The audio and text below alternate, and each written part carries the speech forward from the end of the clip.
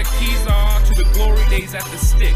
From who's got it better than us to brick by brick. It's always the 49ers way, from off-season to game day. Yeah, we talk back. It's the 49ers cutback.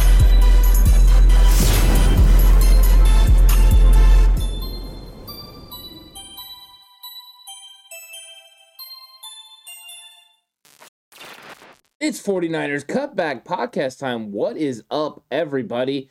I'm excited for this. A live Q&A. We're going to really get into it. And Power of Fitness coming strong already with it's time to audit the Rams. Got to audit them. You got to audit them, Ant. $50 million for Bobby Wagner. 5 years, $10 million a season. Yeah. I don't like it.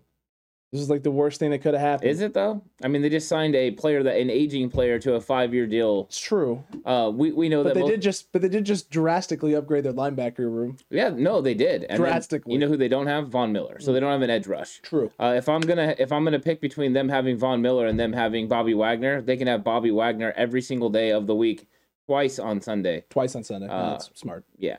That's actually smart. That's why the 49ers do things like make sure they have Kyle Juszczyk locked up. Oh, that's true, yeah. Yeah, Kyle Juszczyk plus Bobby Wagner equal what?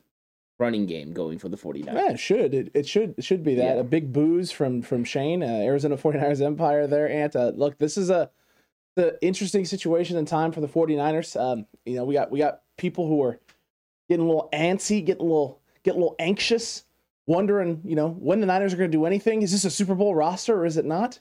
And look, you have a team that's trying to figure out what they're going to do in terms of cap space. And in all honesty, it looks like there's full attention towards the draft. I saw also that they reached out and talked to recently Mike Harley out of Miami, a wide receiver who I'm now going to have to watch more tape on because I haven't watched barely any of them. Oh, so, you pay attention to who they actually reach out to. Say that again? You pay attention to who they actually reach out to. Well, I mean, I might as well look because it means something.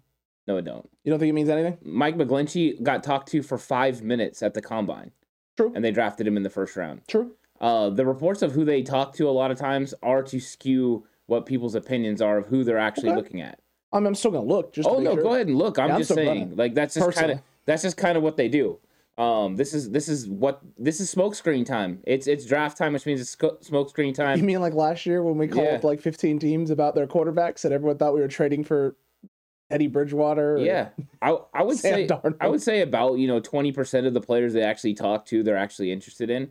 Most of them they found other ways to talk to them, whether that was at the Senior Bowl or the Combine. But after that, when they set up these interviews, I wonder how many of them they actually draft. I wonder as well. And Gary had asked earlier, this was a good question. When you grade a free agent or a draft, is it the quality of the player or the fit?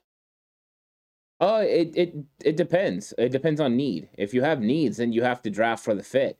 If it's a best player available, then yeah, you're taking a player that has a lot of ability, and you can always change your scheme depending on how good that player is. So if you are able to lock up a big time football player, you might actually change the way you run offense to incorporate what he does well. So I think a lot of times that is part of the scheme fit. It doesn't have to fit very like square in a square hole or round peg in a round hole. It can change depending on how good that player is. You can adapt because you just don't want to miss out on big time talent. No, you don't want to miss on big time talent. And I've seen a couple people saying, we need to sign some of these big names and go after big time talent. And look, if you're the Niners right now, you're not going to be able to sign big names. You're not going to be able to bring these guys in. They're not going to move off of Jimmy Garoppolo at this point in time. So that means unless you're planning to extend some of these other players and push money down the road in some way, shape, or form, there's not a lot of cap space to be had. There's not a lot of moves to be made. That's why we just saw Arden Key walk and go to Jacksonville. Some people were like, 1 year, $3 million guaranteed this upcoming season. It's like, yes, you're right, $3 million guaranteed with an escalator to up to $7 million. But his base salary, if he makes the roster and does his workout bonus, ends up being $4 million. So he's $3 million guaranteed at signing. It's really a $4 million base salary that with escalators up to $7 million. Niners don't have $4 million in cap space. No, and I don't think they want to pay him $4 million, and I don't think they believe that his value is that much better than Kerry Hyder. So you got Kerry Hyder for a lot cheaper. $3 million difference is a lot. So I just thought they felt Arden Key wasn't that much of an upgrade over potentially what Kerry Hyder could offer your team. They may even potentially believe Kerry Hyder's a better football team or better football player or better fit for their football team. So I Arden Key would have been a perfect world signing, but once they brought Hyder back, it didn't make a lot of sense. They're 11 deep right now. They're not rolling with 11 guys on their 53-man roster. They're going to have to make some concessions there. So it's going to have a very talented room, and we'll see how that one shakes out. But no, I'm not really worried about Arden Key, moving on because, he's a good player and he got paid, but he didn't really get the huge contract I think he was looking for. So the Niners could have brought him back if they wanted. I think they just felt like Kerry Hyder being cheaper and Kerry Hyder being back, it was better for them. It feels that way, and I wonder also if because of how long it took them to kind of find that role for Arden Key, that they feel not only that they feel that Kerry Hyder could be a better fit, they have a better idea of how they want to utilize him. Yeah, and maybe that's why they're going this route, right? It's a very funny situation, Ant, that you had Arden Key replacing Kerry Hyder, and then Kerry Hyder subsequently the next year replacing him afterwards. Bravo Ruiz asked, are the 49ers hedging their bets on Lance by keeping Jimmy around? I don't know if hedging their bets is the right way to phrase that. I think they are holding on to someone they value as an asset. They believe is a good locker room guy for them that has led them to games and helped them be successful.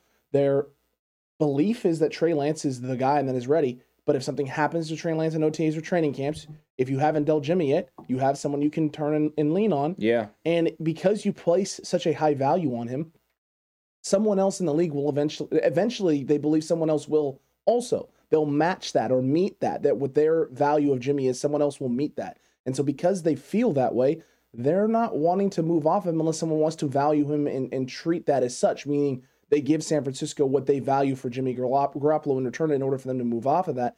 And I think they feel like, right, there's enough time between now and, if we really want to say it, all the way until the trade deadline in which that can change for somebody else.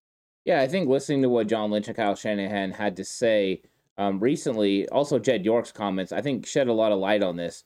And I believe that they were hoping they were going to get a really nice offer for Jimmy Garoppolo and be able to move him because they said there wasn't a lot of situations in which they envisioned his money being on the books right now, which means they intended to move on in a trade. When Jimmy Garoppolo had to have surgery, that wasn't the case anymore. Teams weren't willing to pay the 49ers asking price.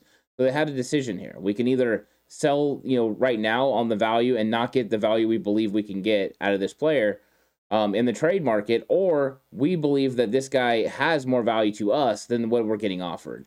I believe that a fifth or sixth round pick is probably what they were getting offered because of the injuries. And they're saying, no, we value him more on our football team than we do that trade. So we're not just going to move off of an asset like Jimmy Garoppolo because of, the fact that we want to clear the space. So they're waiting until they get that value. Will that value come? We don't know. That value could ultimately mean that he's on this roster, at least in the training camp and potentially thereafter, depending on what happens around the league. If one of these other teams suffers an injury at quarterback, Jimmy Garoppolo could become very valuable at that moment. But now the 49ers have had to make adjustments. They have to play with, Jimmy Garoppolo's contract on the books. So they're having to be very strategic on who they bring back and how they work these contracts. So potentially this could cause some problems in how they effectively build around Trey Lance, but they're going to do it now. And, there is always the case, like you said, Alex, that if we go through OTAs and mini camps and something happens to Trey Lance, they could bring Jimmy Garoppolo back. I don't believe it's a play on the field thing that's going to happen that's going to cause Trey Lance to not be the starter, but some sort of unfortunate injury. That would be the only way I can see it unfolding at this point in time. Now, it could be wrong. We could all be putting way too much stock and faith in Trey Lance, but at this point, I haven't seen anything that makes me not want to do that. There's been a heavy amount of development from the young man. We've seen the growth already. And like I said, I think the sky is the limit for the kid. We'll see what that turns into, and OTAs will be a good determination of that. But the Niners, while they were hopeful that they would be able to do this, they were hopeful to be able to get rid of Jimmy Garoppolo sooner rather than later and be able to free up the money and, have the flexibility to maybe look at trade options and trade partners, make some deals for some players and things of that nature, or even go after and contend to sign some of these players. Yeah. They just can't. This Deshaun Watson situation unfolds the way it does.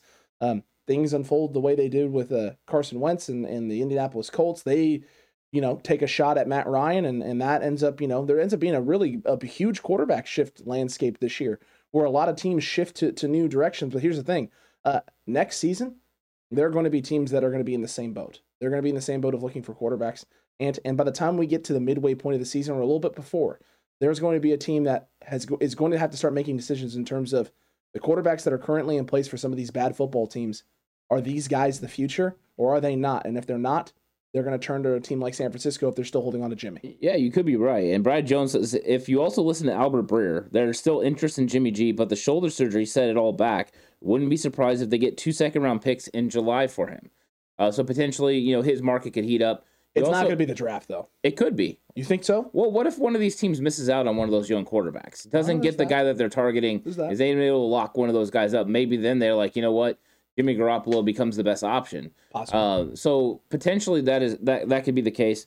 I seen Hafizian said Mayfield is a better value trade, except for he has no leadership in the locker room, and he costs what, $18 million. So he's making $7 million less than Jimmy Garoppolo and doesn't have the same pedigree or acumen as a guy who builds culture. Yeah, and I mean probably the main team that's interested is Carolina, and if Carolina is interested in Jimmy Garoppolo, they need somebody that can come in there and stabilize the room.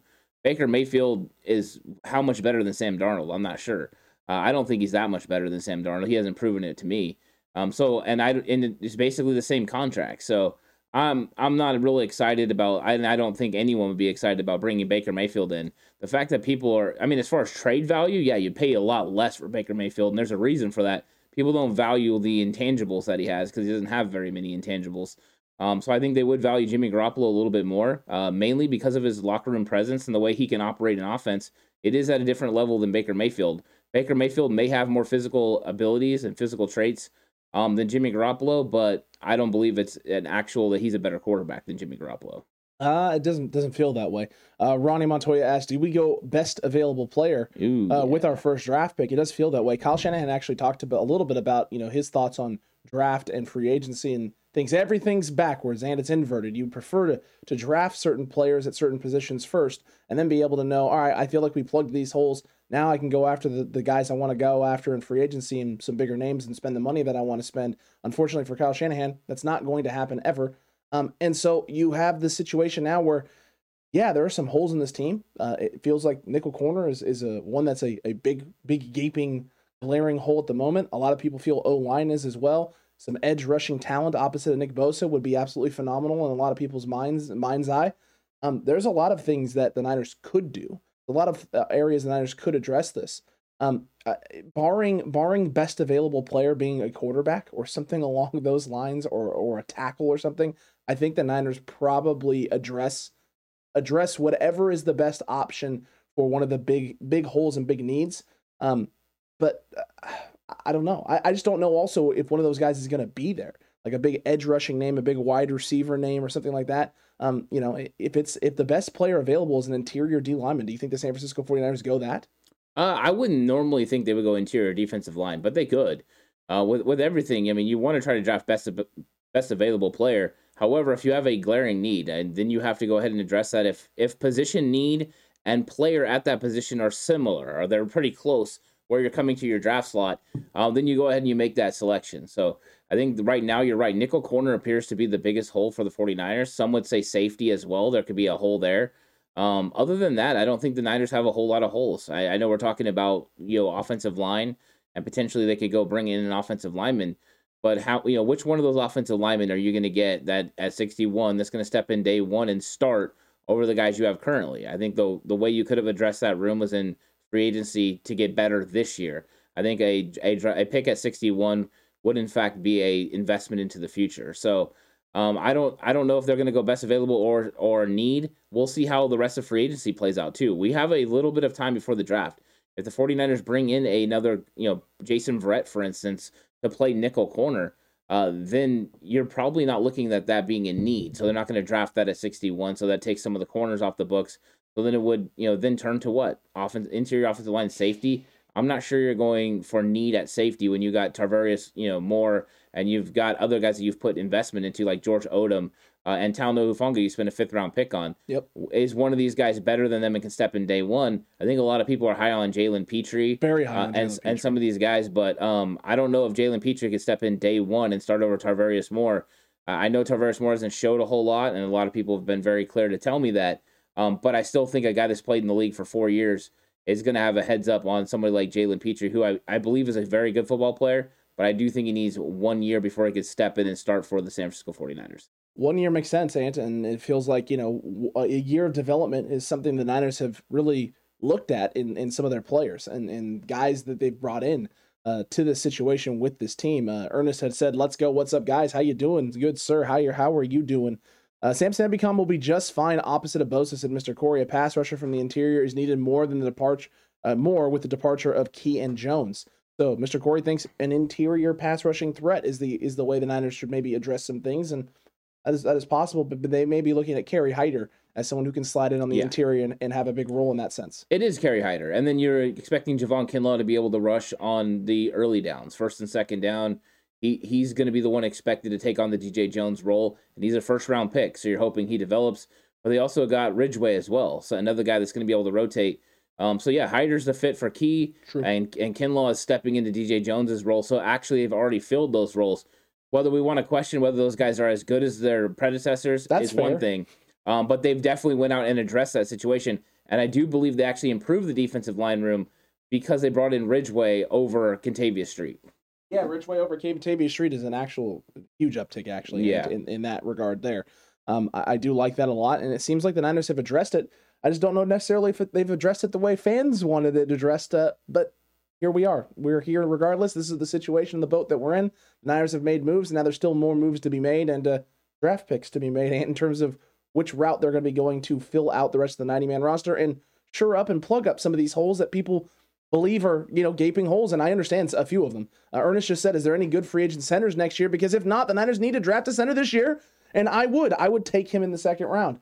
So Ernest is thinking second round pick 61, you go center. And there are some guys that are available, and we talked about that yesterday, the interior D-line episode. So if you missed that, Ernest, go back and watch that, because we went through a lot of names. Yeah. Including centers. Yeah, Alec Lindstrom is one of those guys at 61 that could be available. We also like Cam Jurgens, of course, from Nebraska. And then later on in the draft, you got Donovan West from Arizona State. Those are all guys that could play center for the 49ers if they decide to go that route. The question being, and we've had other people that say this in the chat as well, and this is my belief, that Kyle Shanahan wants a veteran center, not somebody he's going to draft and develop, but an actual veteran center that can come in and command the team. So potentially, the talk could be which free agents are available, like he said, because the 49ers seem to go that route. So I don't know if they're going to address this with a center in the draft. I think I would like it. I think that would be cool. They brought in a guy that could, go ahead and operate 1 year under Alex Mack and then eventually take over. But I seem to think they're going to go veteran center potentially next year, and that they're going to draft other positions now. It does feel that way. And Mr. Corey just said Kinlaw rushing the passer. No, Kinlaw on base rush downs to stop the run. That's the DJ Jones role. Now, DJ Jones showed that he was very dynamic in terms of being able to get after the quarterback. You're hoping that Kinlaw can eventually develop into that. But as of right now, you're relying on him to be better against double teams, and not better in the terms of like he got beat or anything, but let's actually try and eat double teams, right? And destroy double teams instead of just not allowing double teams to get a push at all. And you're wanting him to be a formidable first down and second down run stopping guy. Yeah, he's a run stopping guy, but when they pass on first and second down, he's expected to rush the passer. Correct. Go back and watch the South Carolina film. I mean, he wasn't a bad pass rusher at South Carolina. He's also going to be switching positions. He's been playing the 3-tech predominantly in his 2 years in the NFL. Now he's going to be playing nose tackle. So he's going to have a different role. He's going to be playing against different players. And he's going to have Eric Armstead next to him, which he didn't have, last year. So Armstead being on the interior the entire time with Bosa and Ebukam on the outside and improved Ebukam is going to make it a little bit easier for Javon Kinlaw. Am I saying he's a well-polished, developed pass rusher? No. That is something he needs to do. But Kyle Shanahan talked a lot about Javon Kinlaw and said he's been seeing him every single day outside his window, and he looks really good. In fact, better than he has seen him at any point since he's been with the 49ers. That's a good sign. But yeah, he's got some development there, but he has the skills to be able to do it. Can he reach his potential? That's what we're going to find out. Chris Kasarik has to go pull it out of him. Yeah, and we've seen Chris Kasarik pull that out of a lot of different guys, and a lot of different guys. So if there's one position that I'm more happy, and we're not more happy, but am more willing to let the San Francisco 49ers take some chances at, it's the D-line. Chris Kasarik has earned every right to be able to mold and shape whoever he wants and bring in whatever guys that he wants. Kinlaw seemed to be a guy that he was excited about. And he was, big fat man crush on. So let's get Kinlaw. The meme of the Wolverine, like that basically, is literally. Kasarik was staring at pictures of Javon Kinlaw in his South Carolina uniform. Look, I think that I'm willing to give this an opportunity. I'm not willing to panic one way or the other. I think Javon Kinlaw has a very high ceiling. It's just health at this point. So if he's in the best shape that they've seen out of him, there has been no setbacks, and they continues to be no setbacks. Then we're looking at a situation this year where we're going to get the best version of Javon Kinlaw that we've seen so far in San Francisco, and now we hope that it's exactly what you drafted him for at the spot you drafted him at. Yeah, potentially. I mean, that's what he's got to develop into, and that's what they're betting on. When you go the draft and development role, which a lot of 49er fans are very huge on the draft. Not Nick Newman as much, but the 49er fans are huge on it. You have to eventually let your veteran player leave, and you have to develop one of these guys. We're going to see what happens this year. You got Javon Kinlaw is going to step up into a predominant role and take over what DJ Jones was doing at nose tackle. And then you also got Aaron Banks over on the offense that potentially is going to slide into that left guard spot left by Laken Tomlinson. Kyle Shanahan said that's why they drafted him there in the first place. And then I think there's also the potential of Jalen Moore. I know there's been some kickback on that, but possibly Jalen Moore competing, at right guard with Daniel Brunskill if Brunskill comes back and signs his tender. Are people like upset about that? They want him to be tackle? No, I think that people think he doesn't have the skill set to play guard. That he's basically he was drafted to play tackle. I do believe they drafted him with a specific thing in mind. It could be as simple as drafting him because he's such a great player that he could eventually take over for Mike McGlinchey. That could happen. But there's no reason that he couldn't slide in at right guard, especially if you're teaching him to play the right side. Teach him to play the right guard now, and then he could kick out to right tackle if Mike McGlinchey is gone after this season. So 2023, like I said on the stream yesterday when we were talking, if you have Jalen Moore as your 2023 starting right tackle, he's developed that much that he's able to be that, you're sitting pretty because that's a really cheap option at the tackle position. And then maybe you could go spend and get the veteran center that you want to get. You would think. Yeah. You would think. And Brand New saying Rams are repeating LOL. They made a nice move today. But they still got some other holes they still got to plug as well. No one in the NFC has made enough moves right now to be solidified in terms of their rosters are set. Everyone's feeling really good. A lot of the teams in the NFC have lost players to the AFC or have not been able to sign and bring in the big name players. All of them have made little things and done little moves to bolster their roster in certain ways, but there are holes in other places, and all of them right now, it feels like a good chunk of those teams, Ant, are potentially looking to fill them in the draft, although I don't know how the Rams are going to do that with no picks, but it's fine. No, I think so. I don't think the Rams by any means have gotten better this year. I think that if you want to say they're close to the same, that's fine. That's fine. The 49ers, we have spots where there's where they've lost players, so maybe there's weaknesses, and you got to count on a young player to step in. But you also have the questions of, potential Trey Lance taking you to another level. If Trey Lance makes your football team 7 points better, you're gonna go ahead and beat the Rams in the playoffs. That's you lost by 3. You're gonna be a lot of teams. So that's the thing. The potential is there for the 49ers. Have they made the splash moves? No. But let's see how this full 90-man roster shakes out, and eventually 53. We got a long ways to go. We got the draft. We still got free agency, and with so many big-time players out there not getting the money that they want, potentially at some point they could strike. They could strike. We're going to see. We're going to see about that. And I saw Mr. Corey said a little bit earlier, I believe Shanahan, about Banks and Jalen Moore, just not about Kinlaw, but we'll see. And you know what? That's fair. I've seen a lot more from Jalen Moore than I've seen from Kinlaw in terms of where he's at recently on the football field. Javon Kinlaw just hasn't been available because of the knee stuff, so we're going to see where he gets to and how he's looking and how he's feeling. But I tell you what, last year when we went to training camp, Ant, we saw him, and this was before all the reports about, the setback with the knee and all this other stuff. He was jumping around and moving around out there and looked pretty athletic and monstrous, and it was exciting. It was exciting to watch. And if that wasn't the most in-shape, best version of Javon Kinlaw, then I'm absolutely terrified for everybody else of what that actually looks like. Yeah, he's freakishly big and strong. Anyone that can stand next to Eric Armstead and make him look smaller, or stand next to Trent Williams and make him look smaller, True. You are a freakish, big man. I think that he's got to turn it. This is the year, right? He's got to prove it. He's got to stay healthy. He's got to go out there and continuously have good snaps and good reps. But the good news is he's going to be in the best situation he's been in the last 2 years or 3 years that he's been on the 49ers. Because in 2020 he was tasked with playing a lot more snaps than they ever intended as a rookie. He got hurt, but he played a lot of times tired. And when he started getting fatigued, he started playing high. Last year, the knee injury that he had suffered against Dallas, kind of came back up and reared his ugly head. and he suffered from it. So this is the year. He's got to stay healthy. He's going to be in a nice rotation where he's not expected to play the amount of snaps he played in 2020, and he's going to have to go out there and compete at a high level. If he does it, great. And I think he'll show his potential. But I think him moving to nose tackle could be a big move as well. Very true. And Jay Ellie, thank you for upping the membership, my guy. Yeah, Jay Ellie. Awesome. Staying in the TCC, and I appreciate that. We love that. We love that support around here. Brad Jones said, apparently Steelers going hard for the Honey Badger. Interesting.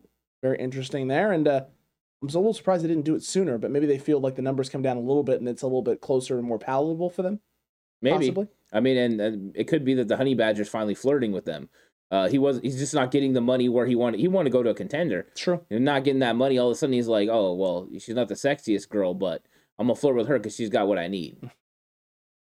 There you go. Oh, that's solid, and Yeah, it's just yeah. absolutely solid. Yeah. Matthew Rowley, why do you think that Trey is going to be better than Jimmy? He wasn't very good last year when playing, and all the evidence coming out of this offseason has been bad. I've seen no evidence that come out of this offseason. There's no evidence available of anything that's happened coming out of this offseason that would suggest anything about Trey Lance not being improved. No, I think it's always about potential, and that's what I said was potentially he could be better than what you got from Jimmy Garoppolo. You don't know for sure. None of us do. None of us have seen him, and in all the videos that are coming out of him doing footwork and stuff, every single quarterback is doing that, and every single quarterback is doing those drills, and they all look good doing it. The thing about Trey Lance though is I think it's Kyle Shanahan's belief. The way that Kyle Shanahan talked about Trey Lance, he said last year Trey Lance wasn't ready to handle Jimmy Garoppolo. He wasn't ready to take that spot. This year would be different. That quote alone shows you that they believe Trey Lance has improved enough that not only would he have pushed a quarterback like Jimmy Garoppolo, but he believes he would actually overtake him as the starter. That Or is at the very least, there's an opportunity to overtake. That's enough confidence for me to believe that Trey Lance is at least on that ability. You couple in the fact that he is more athletic than Jimmy Garoppolo, so potentially it's there. But it's all potential. It's all talk because we haven't seen it on the field yet. But the guys you're going to know the most are not reporters. They're not us. It's going to be the coaching staff. They're going to be the ones that see him every day. Beck. And John Beck, yeah, 100%. Yeah, and potentially Brandon Ayuk is down there working with him. I would say that as well. I would say that as well. Brandon Ayuk is going to have a very good idea also about what's going on and how this is playing out. And look, at the end of the day with Trey Lance, it's all possibility. It's all probability, right? It's not fact one way or the other, which is why it's funny when you got the Daniel Kellys of the world coming out with his fantastical article and that was basically summed up in a great tweet by a couple different people, and then I had to chime in as well. In a surprising turn of events, a rookie is a rookie and has potential, but is still a rookie. Yeah, I mean, Trey Lance showed the things that you expected him to show, the physical gifts through the roof in the time that he played, but a guy that needed to learn the ropes as far as offense, being able to understand the scheme and where his receiver is going to be as it meant to the coverage scheme or what he was going against. It was all things you fully expected from a rookie quarterback. And I like the fact that he didn't have to go out there and learn by trial by fire, but he was able to get in there and feel comfortable. In the times that he was thrust out there a little bit because of Jimmy's injuries. And I think it gave him some good experience, but you did see the improvement from the time that he played against Arizona until the time he played that second half against the Texans. And other players saw it as well because Houston Texan players were very, very over the top about the potential of Trey Lance. A lot of them were saying how good he's going to be in the future. That's true. And I just saw there that, Matthew came out and said, well, there's a bunch of it. 2 stories breaking down film. I read both of those stories. Neither one of them actually broke down film of the offseason or the regular season? They broke down film of the regular season, and one of them went through an entire list of throws that were too low and too high, which is funny because Jimmy Garoppolo also had throws that were too low and too high, and there was no comparative stat. Also, I've watched a lot of clips and films of Trey Lance throwing some low balls this past season. You know what a lot of them were? Really good ball placement outside the numbers on comebacks. Like really good ball placement on that. Like the only place Trey Lance could put the ball was low and away where his receiver is going to catch it or it's going to fall incomplete. So what is the criteria for evaluating when a ball is considered low and when a ball is considered high? That's a subjective criteria there's no definition given. So I just worry about Alex, people breaking down Trey Lance's like where he throws the football location. That's not what you worry about with the rookie quarterback. What you want to worry about is him actually locating the right receiver. guy? If he located the right receiver, that's a win. That's a win for Trey Lance, because once he understands where he's supposed to go with the football, which receiver in the scheme, what his progressions are, all the physical gifts will get easier. The game is going to slow down. He's going to be able to go through everything that needs to do. He's not going to be so tense. All those things are going to be true. It's kind of risky going in there and breaking down somebody, a quarterback, for instance, on the missing a little bit here or there. Just go in there and make sure they find the right guy. So I understand what people are doing. Everyone wants to evaluate every single player, maybe even over-evaluate. Well, that's at this point, it's an over-evaluation because there's not enough film to have a proper sample size to know what his true strengths and true weaknesses are. Yeah, no, I mean, everyone understands that Trey Lance is a work in progress. What we do understand, though, is the 49ers were actively shopping Jimmy Garoppolo. That means they have a belief that Trey Lance is going to be ready. Kyle Shanahan wasn't going to just take a step back and be like, oh, well, we're going to let the young kid work and we'll get back to you in 2023. He was going to roll out there with a really good football player, and he believes Trey Lance is going to be that guy. So that's what I believe, though. I always have thought that a rookie quarterback, it's about locating the right guy in the scheme, going through his progressions, and getting the ball out. And you'll worry about all the rest later because everything will slow down for him. That it will, Auntie.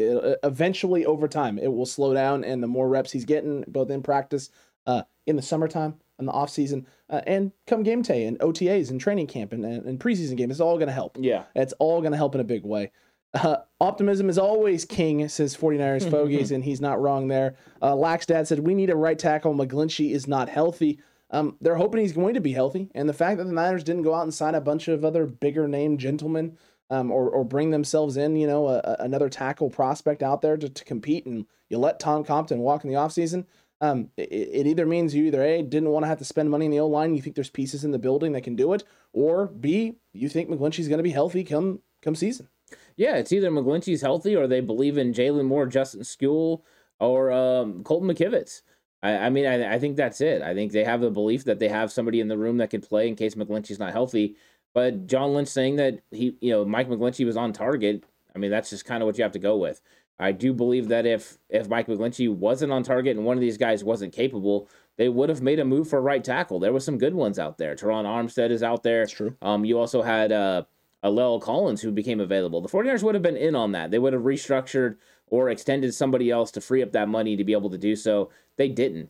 Go ahead. Could you have seen a situation where they would have tried and dealt McGlinchey for Collins? No, because they wouldn't be able to get him cleared. He would not pass the physical. If the injuries is really that bad, and that's the reason they're moving on from, because I don't think they move on from McGlinchey unless the injury is really bad. True. I think he's going to be on the roster, and then they'll make a decision. And if it's as simple as Jalen Moore's ready to take over next year, then it'll be just like you saw with Laken Tomlinson. Mike McGlinchey will go somewhere else. 49ers will get a comp pick, and they will have Jalen Moore slide right into the right tackle spot. True. That's probably the case there, Mr. Corey said. Or C, they're going to draft a right tackle. They could.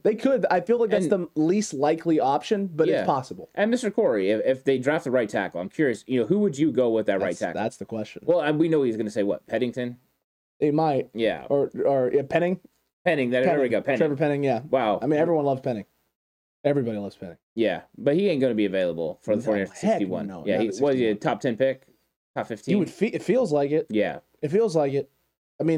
Look, in terms of like high-end tackles this year, there's just a couple. And then it's a lot of guys that are pretty good and a lot of potential. Yeah. But there's not a lot of top 10 guys. I also wouldn't be surprised if they don't take a tackle in the draft.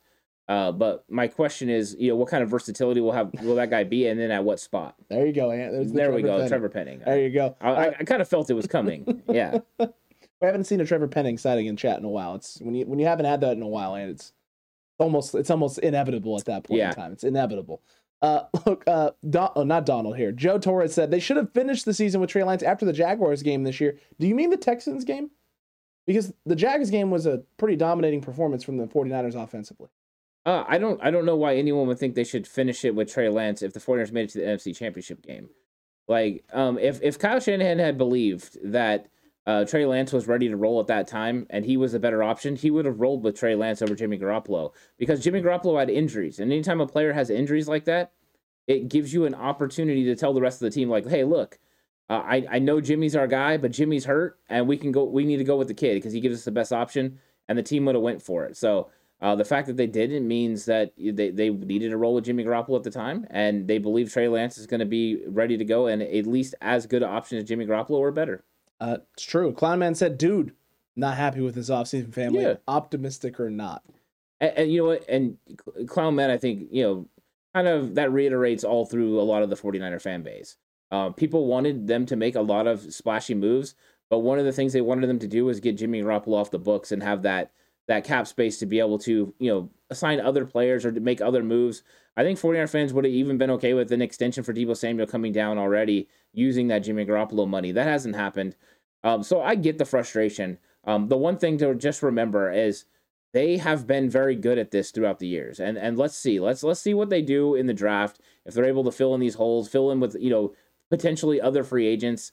But I get it for sure. I think everyone can feel the right to be frustrated. The ones that are optimistic, that's great. The ones that are frustrated, that's okay too. This is just, it has been one of those kind of underwhelming off seasons so far for the 49ers. It's very true. It's very true. I remember Lackstead a little earlier had asked who's the outside corner and who's playing nickel. As of this point in time, at this moment, it feels like the outside guys are Emmanuel Mosley and Charvarius Ward, and your inside guy is Lenore or Dante Johnson?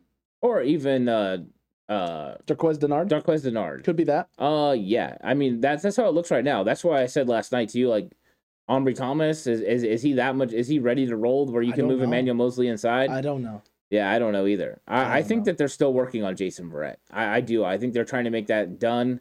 I think he's trying to get physically able to play. So potentially that could happen sometime in the next few weeks. I was thinking about that. I didn't think about that at first. If he can't pass a physical yet, he can't sign anywhere. Yeah, he could sign and you could bypass it, but they might not want that to happen. That's also true. So I think that they're going to work on that. And I think part of it is they just have to work out the money.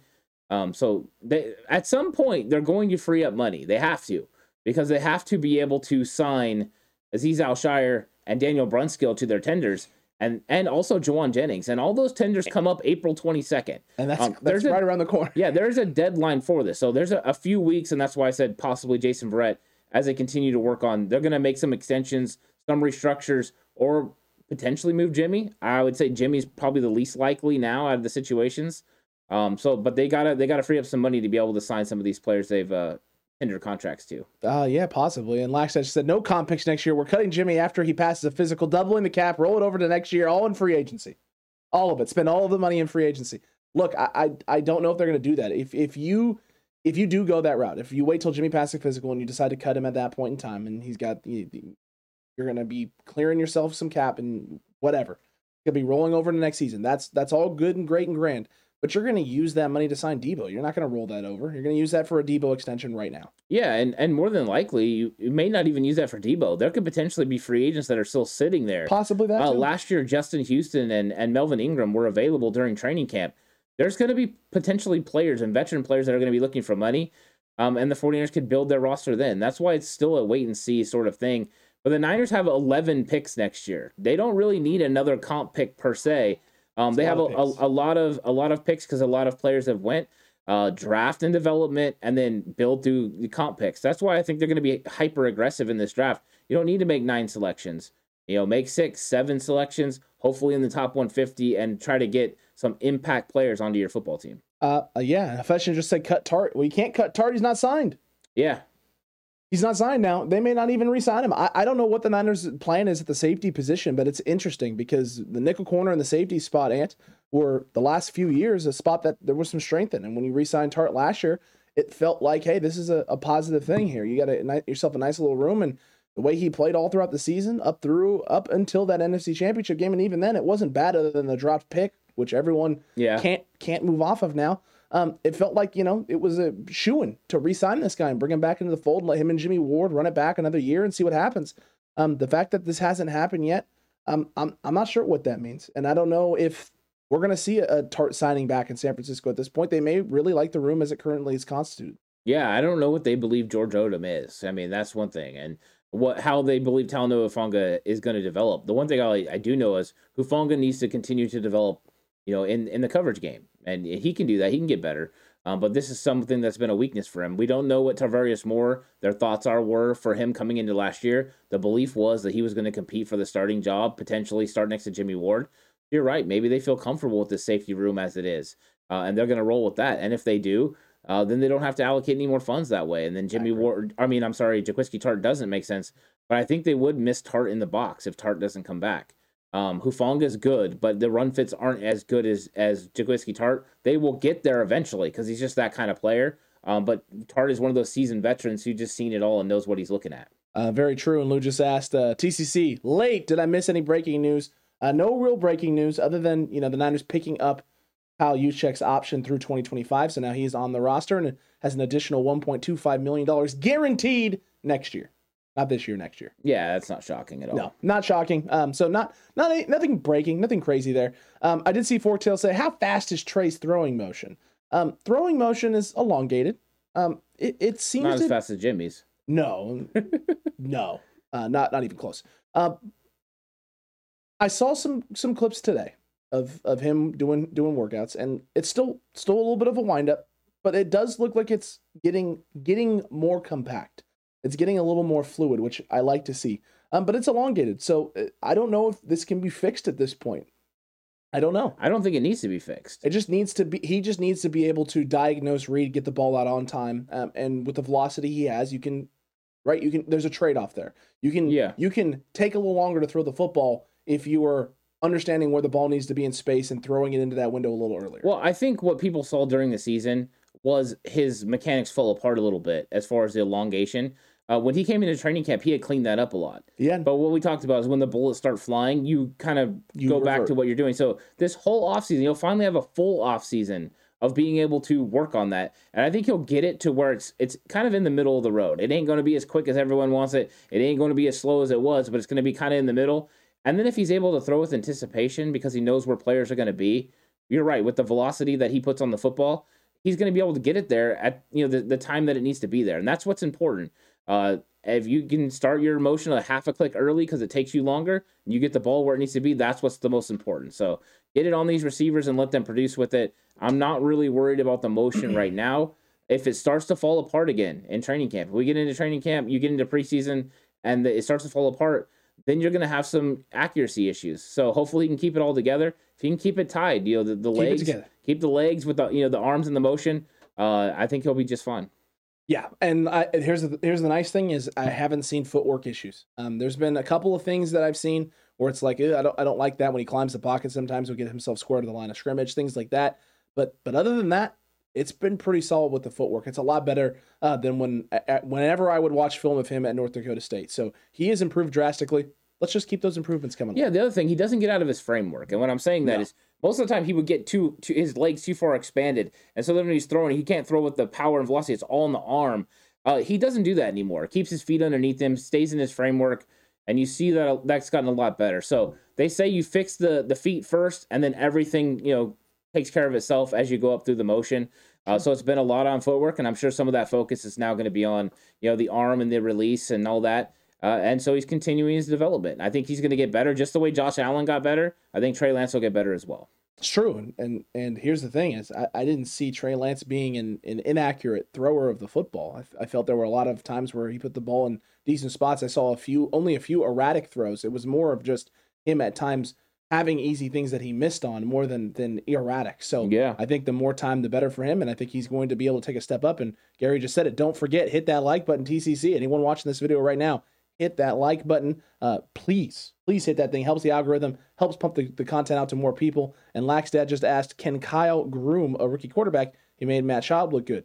He also got, RG3, Rookie of the Year. Kirk Cousins was sitting underneath there, developing as well. This is a guy who's had a lot of success. Matt Ryan, only MVP season. Kyle Shanahan's the offensive coordinator. Yeah, I think he's a lot of quarterbacks have had success in Kyle Shanahan's system, including Jimmy Garoppolo. Jimmy Garoppolo has had a lot of success playing for Kyle. So I think that Kyle's going to be just fine with a rookie quarterback, and especially one with these elite traits. This offense could be fun. If Trey's able to put it all together, there could be a lot of big-time explosive plays for the 49ers and for Trey Lance. So, yeah, I have a lot of confidence in what Kyle can do with a rookie quarterback. Agreed with you there, man. Forktail, can the O-line handle the extended motion protection wise, in your opinion? I don't think the extended motion would be the problem. It's just Trey getting the ball out on time, right? Just Trey knowing where he needs to be going with the football and going there. We saw that at times this year. He struggled a little bit. It's going to improve and get better through this offseason, through OTAs, through training camp. And as he starts taking reps with the first team and things of that nature, he's going to start settling in. And I think that's going to be a problem and an issue that plagues him a little bit, just because he's still a young quarterback figuring things out in the NFL, but it won't be because of his motion. The good news for the 49ers is the fact that teams are going to fear his long ball. They're going to fear him, whipping the ball down the field. He's got that cannon of an arm. What do we see on film? A lot of just base cover 3. Yeah, so they have to cover more grass. So because they have to cover more grass, they're not able to bring one of those safeties into the box, which they did against Jimmy Garoppolo. So it tightened some of the windows, which Jimmy's good at doing, but it tightened some of the windows and made it harder for the run game. With the abilities of Trey Lance to get the ball down the field, that's going to loosen the box. With loosen the box, you create a better run game. You create a better run game, you create play action opportunities. Those, in fact, give Trey Lance the ability to have time and also help your offensive line. That way they're not expected to be in straight pass drops and, be able to keep everything in line and go against these great pass rushes around the league. So I think it is something that the 49ers are going to benefit from having Trey Lance in there, but he has to prove they can consistently make those throws. At first, they'll give him that respect, and then at some point, they're going to make him prove that he can consistently do it. And if he does, this 49ers passing game and run game are both going to benefit from him being in there. You're right. That's going to be the case. And I saw Amber here saying, I'm guessing Baker coming to the Niners it's already been talked about. Baker is not going to end up in San Francisco. Niners aren't going to move off a $25 million cap hit for an $18 million cap hit. Well, it depends on what happens with Baker Mayfield if he gets cut. Could Kyle Shanahan look at Baker Mayfield and say, I want to see what this guy's value is. I'm going to kick the tires on him as a backup quarterback this year. Interesting. Potentially, because what are the 49ers trying to do? Make sure they insulate themselves with the best possibilities at quarterback. Jimmy Garoppolo, Trey Lance. What was the big thing that they said? We have to make sure that if we lose a quarterback, we have somebody that can go in there and compete and get it done. Would they value him more than Nate Sudfeld? Probably. I mean, he's a better quarterback than Nate Sudfeld. I am comfortable with Sudfeld winning the 49ers, potentially winning a couple games. But he ain't going to win a Super Bowl for you. I don't know if Baker could win a Super Bowl for you, but you would think he could at least help you get to the playoffs if something happened to Trey Lance. It does feel that way. Yeah. It does feel that way. Brad says, I reckon the only high-priced player the Niners will go after if they move on from Jimmy is J.C. Treader to play right guard and take over for Mac when and if he retires. That would make sense. Will he be not signed by that point? I'm still shocked he hasn't signed yet. The fact that he hasn't, right, makes him a potential landing spot for the 49ers. It's possible. They could do that. And I guarantee they've had conversations with Mac. I know John Lynch is acting like he hasn't, but they've had to have had some sort of conversations and have an idea of where he's sitting, because if not, you would think they'd want to move forward with J.C. Treader as their starting center. So if you could bring him in and start him at guard, if you believe he's a better option than the guys you have, which I believe he is, it would just come down to money. So could you get his money down, his cap hit down this year, and then have it jump next year when potentially Matt comes off the books if he decides to retire? That would make sense. So we'll see if they're able to make this thing happen. With him still being out there, you would think his value is slowly dropping, and the money that he's going to get could slowly come into the 49ers range. Very well could be the case. Matthew Raleigh asked, do you think Mostert will be good with the Finns, or is he going to Breida them, man? No, I don't think so, because the thing is Breida would have been fine with Mike McDaniel as the coach. Correct. That's the key thing for Mostert. He's going to a similar system with a coach that knows how to use him already. He's going to have the dynamic ability. The question for Mostert is going to be what happens when they load the box on Tua Tagovailoa, because Tua is going to have to prove that he can get the ball out. The one thing that's going to open it up for Mostert as well is Tyreek Hill. Tyreek Hill being able to come across them in motion multiple times, the talk of him being a wide back, he's going to put a lot of pressure on opposing defenses. They're going to forget about Mostert because he's not going to be the number one option there. So watch out for the cheetah going across, and then here comes Mostert. Problem. They're going to have a dynamic offense. They are going to have a very dynamic offense. The questions will just be, does Tua elevate or does Tua stay and remain what he's been? I think he has to elevate some because the run game's going to be better. He has better weapons. I think that's the biggest thing. The question is, can he throw the ball far enough that Tyreek Hill doesn't have to come back for it every time? I haven't seen the cannon from Tua Tagovailoa in a while, so What happened? But they're putting it felt like at one point it was there, right? Yeah, I think it's just his lower half. He has to get it all together. Oof. But I feel at some point, right, he's gonna put it all together with these guys.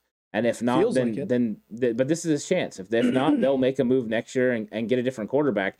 And more than likely, somebody like James Garoppolo is going to be available. So they don't have to make a move for him this year. They can wait until next year. Yeah, you wait till one of the best throwers of the football on planet Earth is available. Well, Mike McDaniel. He's not wrong because, I mean, right, there's 32 quarterbacks that are starters in the league. Someone actually tried to argue with me on this, that I was like splitting hairs because we talked about this. And I was like, he's not technically wrong because we talked about it on the pod. Yeah. Tweeted out. Someone actually legitimately tried to seriously, that's not what he meant. He didn't mean no. That's exactly what he meant. He meant one of the best. If you're one of the best 32 at anything, you're one of the best in the world, right? Yes, that's how that works. That's how that works. He goes, so he's better than a baseball player? And I was like, I would love to see just a baseball player come off of the street and sling the ball in an offensive system. Just sling it. Put him back there, quarterback, and let him sling it. Oh, I'm sure there's plenty of guys that could throw it farther than Jimmy Garoppolo. I'm not talking about. I'm talking about. I know what you're talking about. I'm just saying, actual in an offense throwing the football like that. He's one of the best 32. It's that simple. Other than that, you don't really have to say anything else. No, you really don't have to, Ant. You really don't have to. Did Mostert sign a 1-year deal or a 2 as Brad? It was 1. It was a 1 year.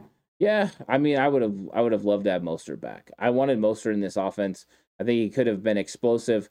The 49ers weren't willing to meet him at that $3 million mark, and Jeff Wilson Jr. ended up being a cheaper option, even though Wilson Jr. did get a little bit of more money than he got last year. He did get a little bit more money than he got last year, and it was a little, I wouldn't say shocking or surprising, but interesting that they decided to go that route. You and I both thought by the way the year progressed and how the season ended, him not really being utilized, that it was signaling, so long farewell to Jeff Wilson Jr., and they decided to go this route and go back. Do you think it has to do with the Niners not being able to move off of Jimmy and not being able to maybe go after some other players in the running back room? Or was this a guy you think they were targeting the whole time? Yeah, I think potentially it just played out the way they thought it was going to play out. I think they set a number for Mostert. He wasn't willing to come back, for that number. And then Jeff Wilson Jr. did come back for that number. So, but another thing that taking consideration with Mostert's abilities, how many times is he actually going to touch the ball? They have Edmonds. And now they're talking about wide back sort of stuff, with Tyreek Hill. Is there going to be enough carries for Mostert, or is he going to be getting 5 to 8 carries? He's not going to be happy with that. I imagine early in the season, I imagine they've talked to him about this. They've had to have, right? McDaniels has to have let him in on what the plan is. I bet you early in the season it's going to be light. It's going to be very light until about, week 6, week 7 of the season where they start to ramp it up. He's going to try and emulate something they did in 2019 with his usage. Yeah, potentially. Yeah. Possible. It is possible. Let's see here. If Trey starts, who do you draft first in fantasy? Asked Laxdad. Ayuk in the 10th or Debo in the 1st?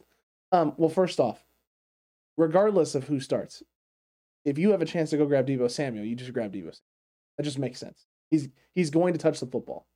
In this offense, he will touch it, whether it's as a running threat or as a receiving threat. And every time he touches it, he has a chance to bust for chunk plays. And that's big points in fantasy. So Deebo Samuel is just a smart pickup, no matter what you do.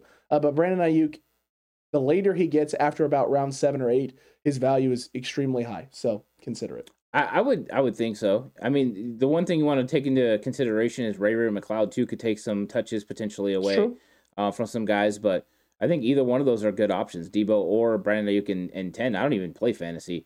In fact, I would probably take Brandon Ayuk in 10 over Debo Samuel in 1, and I don't play fantasy. Correct. Because Ayuk at 10. Well, because Ayuk and Trey Lance. They're working out or something? A little bit of connection there. Is there some chemistry brewing? Maybe, yeah. They're out there cooking. They're out there getting things all chemistryed up, Ant. Yeah. 5 to 8 carries a game. Wow, he might make it to game 3 before IRs and Matthew Rowley. Big yikes. Yeah. Big yikes. Mr. Corey said Jeff Wilson Jr. looked like trash this past season. He didn't look great. He definitely wasn't fully healed from the meniscus. No, he came back early. That was part of the reason that I didn't believe they were going to bring him back. I thought that maybe he wasn't going to come back this season. They felt like he lost a step, and they were going to go another route with one of these other free agent running backs. But there hasn't been much movement in the free agent running back market. All those guys are still available. So at some point, you would think that those running backs are going to come off the books. I wonder if it's actually going to be after the draft. When teams maybe don't hit on those running backs, and then they go and fill up on these veterans, these traveled veteran players that are available. It's very interesting. Yeah. That's true. And T.O. believes McDaniel is going to take Tua to another level.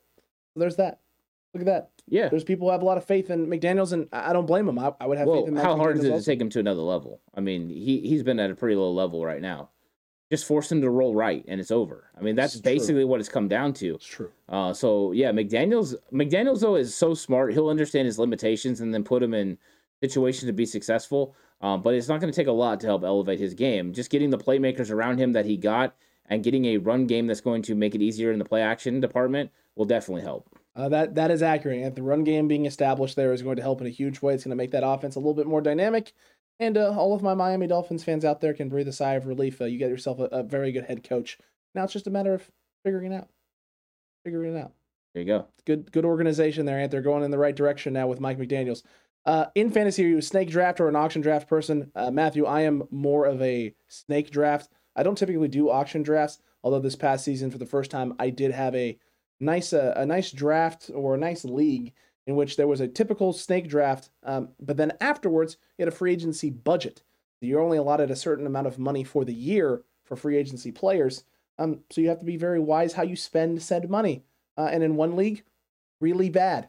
And in the other league, fantastic, phenomenal at it, Ant. So now I just have to replicate strategy 2 consistently going forward. I'll be fine.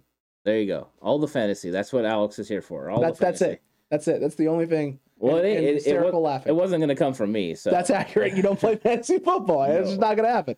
Did you guys talk about the Bobby Wagner signing already and how it'll impact the Rams defense? How are the Niners going to handle this? Ask Megan. 44 Kyle Juszczyk. That's how you handle it. Yeah, the Rams paid $50 million for an aging linebacker, and the Niners said, "Okay, we'll see you, and we'll raise you an additional 3 years of Kyle Juszczyk for significantly less money." I mean, it does significantly help their defense. I mean, he's gonna help the run stoppage abilities. They had a huge hole. At the linebacker position, but there's still a major problem for them. They have a huge hole on the interior D line. They have a huge hole on the exterior at the edge position. So you've improved one linebacker spot, and they obviously feel really good about the other linebacker they drafted last year, the rookie they had. But that's just one potentially weakness at safety because I mean Weddle came in and played better than Rapp. He started in the Super Bowl. It's true. They lost a corner as well. So there are some holes that they need to fill. They need a new left tackle. But I think that they're going to have to build still through the draft and potentially some other free agents.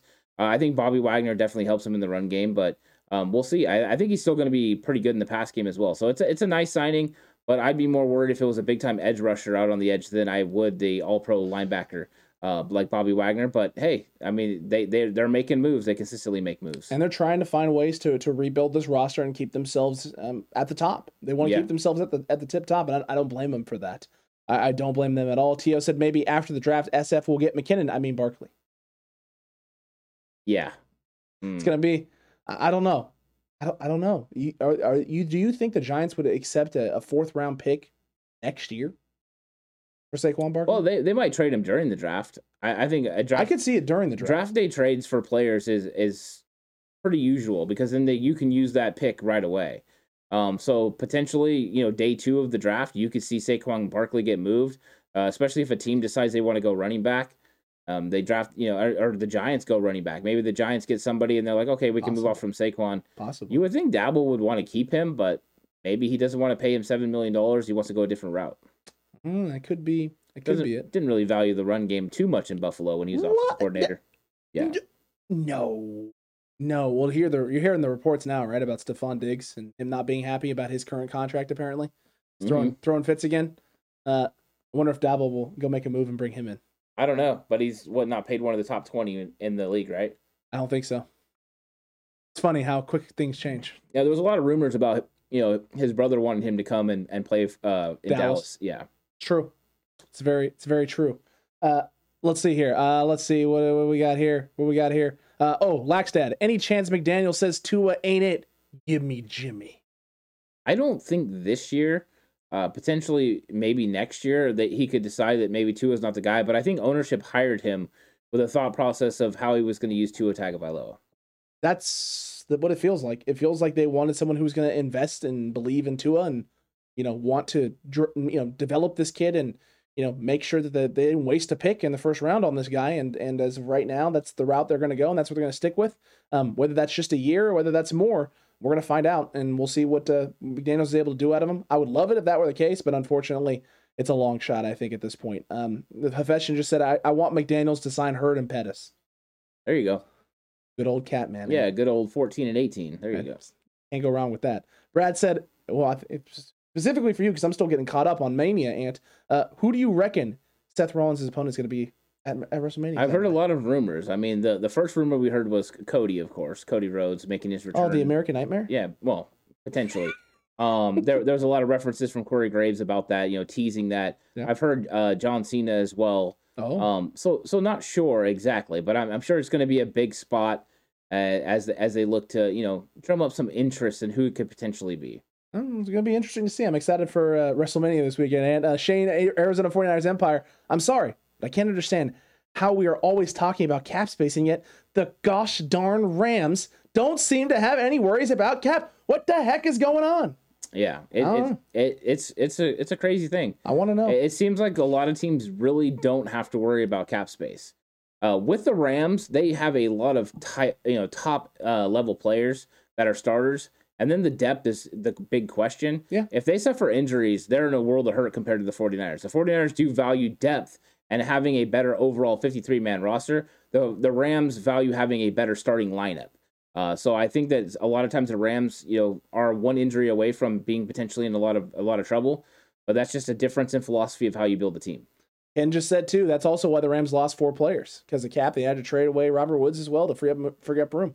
Yeah, and they don't have Odell Beckham. So is that wide receiver room actually worse than it was last year? I think it is. It could be. I don't know because I'm not 100% convinced that Allen Robinson is an upgrade over Robert Woods.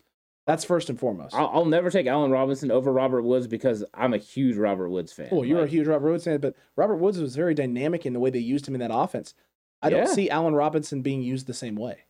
No, they're different. To me, they come off as different players. Very true. Very true. Richard Algo said also, especially with a longer season, depth is better. It's important. It is important, and it seems like the Niners have really addressed that and gone after that and really tried to focus on making sure they have depth and can rotate guys and have multiple pieces who be able to do multiple things for your team over the longevity of a 17-game season now, but 18 weeks of the NFL grind. So this will be interesting. Teams are going to have to start shifting philosophy at some point. You have a lot of teams that are going all in and just getting the big name guys. Maybe the Niners are ahead of the curve in this with a new league and more games being played and things of that nature, and potentially still more games to be added because they could just add on regular season games and add in additional buys, take away some preseason games and extend the season even further and expand the roster. If that stuff starts happening, depth may become the thing that's the most important, and maybe the Niners are starting to basically are ahead of the curve. Maybe they're just a year or two ahead of where the NFL is going. Well, it could be. We'll see. I do believe it's a philosophy thing. Some teams want to build, through free agency and build through their starting lineup, and other teams want to have really big-time players on their starting lineup, but depth all across their football team. I think that's where the 49ers are. Now, as the 49ers continue to draft and develop their players, they're going to have to sign them to huge extensions. So they're slowly morphing into what the Rams are, because when you start paying all these high-priced players, their contracts, you have less money for depth. So as your team gets better and better, that happens. That's why you have to win in your certain windows that you're allowed, and winning in a rookie pay scale is one of those. So they got a 4-year span right now where they need to win a Super Bowl before the money gets outrageous for some of their really good players. Very true. So here, I just got this tweet from Ari Mariev. Rams offseason big board. In, Allen Robinson, Bobby Wagner. Out, Von Miller, Darius Williams, Robert Woods, Andrew Whitworth, Austin Corbett, Sebastian Joseph Day, Ogbo Okoronkwo, Johnny Hecker. Still available, Odell Beckham, Sony Michel, Deontay Dion. So they have lost a handful of names, and a lot of those guys played roles on that team, significant roles. Yeah, I mean, this is what happens, especially when you win a Super Bowl. Yeah. When you're a part of a Super Bowl team, you're going to go out there and there's going to be money for you waiting. And a lot of these players, now that they've achieved some of the greatness that is winning a Super Bowl championship and grab that brass ring, they're going to go out there and look for that paycheck. You can't blame them for going and cashing out. Not gonna complain at all or knock a guy for getting himself paid, Ant. Even if it's with the Jacksonville Jaguars. I can't believe you would do that. Did you hear about the overtime changes for the playoffs? That's Rich Hidalgo and Brad. Can you boys explain the new overtime rules, please? Did you see any of them at all? Okay, so from my understanding of how this is going to work, it's only in the playoffs. Yeah. If you go down and score a touchdown and kick an extra point, the other opposing team essentially is going to be able to get the ball back and a chance to go down and answer. If, however, you go down and score a touchdown and convert a 2-point conversion, the game's over. So if you're the first team and you go down and score and you get a 2-point conversion, the game's over. Game's over. Why? Because if you don't get the 2-point conversion, then the other team has the opportunity to go down and score and kick the extra point and win. I get it, but it's the same. You right away, you would think you'd put the onus on the second team to go ahead and have to complete the touchdown and the 2-point conversion. I would agree with you on that. If you're going to make this change, why only the playoffs? Why not make this for the regular season? Testing it out. I mean, I'm surprised it wasn't a preseason thing, but they don't play overtime in the preseason. That's why they couldn't do it. So they're doing it in the playoffs. I don't really have a problem with it. It gives both teams an opportunity, even if there's a touchdown involved. This would have changed potentially the outcome of the Super Bowl where New England beat Atlanta. True. Atlanta would have had a chance to go down the field and score and answer. So, yeah, I think that this is something interesting. I mean, why not? I'm not really one of those ones that freaks out about rules unless it fundamentally changes the game, and to me, this doesn't. No, it just makes teams earn it. Yeah, it makes teams earn it, so that's fine. Give both teams the potential to have the ball. I also get the arguments of people that say, well, the defense should have stopped them. You don't want to lose a game, don't let them score a touchdown. I get that.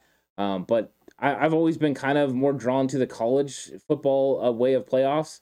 So this is getting a little bit closer to that, so I'm okay. I would much prefer the college overtime rules for the NFL. Talk about being able to put an emphasis on both sides, right? You want to have a lot of scoring opportunities and scoring potential. Put teams at the 30 and let them. I would put them at the 50. You put them in midfield. Yeah, with the way that the teams can kick field goals in the NFL, that's true. And they could score. That's right. I always forget with college too. That's part of the reason it's the 30 is because you still have the potential of making a long kick right at the college level. I'm sure Josh Allen is happy about it. There's probably a lot of players who are happy about it. In all honesty, who've come close and come up just short and not had a chance to go out and try and answer and respond. I am one of those guys who tends to believe, your defense needs to be able to step up and get it done. But look, I don't think this prevents that from being the case. All this does now is put the onus on both people. And Matthew Raleigh here, unpopular opinion, it should either be sudden death or another full quarter. If a team scores on the last drive of the fourth quarter, the other team doesn't get another chance. Yeah, I think I get what Matt is saying. When you're talking about a full quarter, you're talking about player health, and they're trying to keep these guys healthy. Yep. So the players' union will never go for playing another full quarter. That's not what they want. They want these games to be able to come to a conclusion. That's why overtime is also 10 minutes. Yep. They've even limited the amount of time because as the number of games go up, the number of times you want these players taking snaps, you want it down. You don't want it to keep going up with overtime games. So I think this is just more of a player safety sort of thing, and I don't think the players' union will ever let it get to a full quarter like that. No, it doesn't. It doesn't feel that way. It doesn't feel that way. But maybe sudden death. They could go back to that at some time, at some point. I liked the sudden death format. I can wrap my head around it. It makes sense in terms of, you've played 4 quarters at this point. It comes down to who can execute the best on either side of the ball. I understand that there's an advantage to getting the ball first in overtime. I get that. I truly do get that. And I don't hate this idea of giving the other team a chance, but then let's shorten this up, right? Let's not kick the ball off. Let's not do all of this. Let's put the team in a place. Let's have them drive, put them at midfield, like you said. Let's have them drive towards the end zone. That shortens the field. It shortens the game opportunities. And it makes it tougher. Makes it tougher for teams to get going. The only problem is that you do have those times in college, right, where you get like 8 overtimes. Yeah, I would like to see one rule I'd like to see change is the onside kick. I think they should just go away from the onside kick and allow a team the opportunity to go for it with like a 4th and 15 from their own 20, something like that. I think it's something that I'm interested in. That was something they did in the XFL before. The XFL? Yeah, they had that rule. Was it the XFL or AAF? I can't remember for sure. I think it might have been the AAF. Yeah, I kind of like that. So I would be down with that, because the onside kick is just so hard to get now. I think it kind of takes some of the fun out of it because it's like a foregone conclusion that that you're not going to get the onside kick. Donald Johnson just said, I'm wondering if the new rule will cause more injuries. That may be why they're testing it. I mean, potentially. I mean, no, you know what? Take that back. I can't say potentially it does because both teams were going to get the chance to have the ball usually anyways, right? Because if it was a field goal, the other team had the opportunity to win. 49ers did that against Cincinnati. Cincinnati went down and kicked the field goal. Niners went down and scored a touchdown to win the game. So it happens a lot now where both teams get the football. The only difference is now you're trying to decide who wins by a 2-point conversion or not. True. Luke, good to see you, my guy. Always good to see you, man. A Cutback Crew. Start getting in some last-minute questions here. We'll start to wrap this thing up. But, Ant, you know what the Cutback Crew's not going to want to miss coming up this Monday? Do you know what it is, Ant? Oh, I know you know what it is, Ant, because it's fan-controlled mock draft time this Monday. There you go. That's right. You, Cutback Crew, you are going to be controlling the mock draft, and there's going to be polls that start going up tomorrow on Friday that are going to let you vote and preset some of the decisions that get made. Are we picking at 61? Are we trading up? Are we trading back? And then also just getting some names of people that you want targeted, that you for sure want to draft at certain spots. So if the Niners are at that spot, they could potentially grab this here gentleman or this here person, and we're going to just go with that right away because you've already pre-voted on it. So make sure you're subscribed. If you haven't already, hit that notification bell as well. My goodness gracious. Because you don't want to miss Monday, 5 p.m. Pacific time, right here on the 49ers Cutback, Ant. Fan-controlled mock draft 1.0. Yeah, I'm excited about that. I'm excited to see who the fans want to select. This was a lot of fun last year. We really enjoyed the fan-controlled mock draft. Lots of great conversations that came out of that as we got to see where the fans thought the weaknesses of the 49ers were. And so I'm looking forward to seeing where they think it's going to how it's going to roll this year and which players are going to be available for the fans to pick. And if they have a really tough decision, what do they do? If they have the big-time edge rusher and Christian Watson or John Mechie, what do they decide to do at 61? Ooh, yeah, it's going to be interesting. It's been interesting. And Luke Lou and I have been listening and tattooing, guys, so couldn't comment. No worries, man. Good to hear from you now. And hopefully you keep 5 o'clock Monday open, Luke, so that you can participate in the fan-controlled mock draft. And you guys get to make the decisions. We're just the ship, right? Yeah. You guys are steering it, and we're just going whichever way you want us to go. It's gonna be a lot of fun. And just for Mr. Corey, this is the XFL. Oh yeah. Yeah. Oh yeah. That's nice. Wow, that was really rolling for like 2 weeks. It was. Yeah. And then it was just dead in the water. Yeah. Disappointing too, because it was actually entertaining. At first, I think I watched like the first 3 weeks, and then I kind of just started.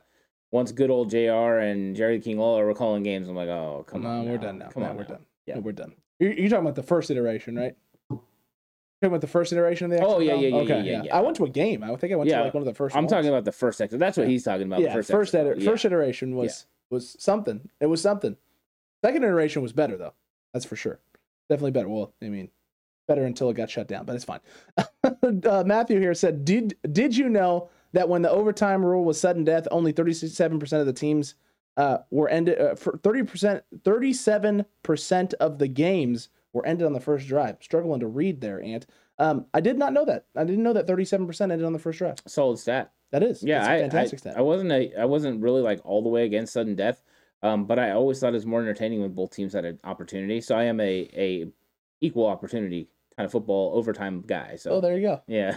Mr. Corey, he hate me. There you go. Good old. What was his name? Rod. I don't know.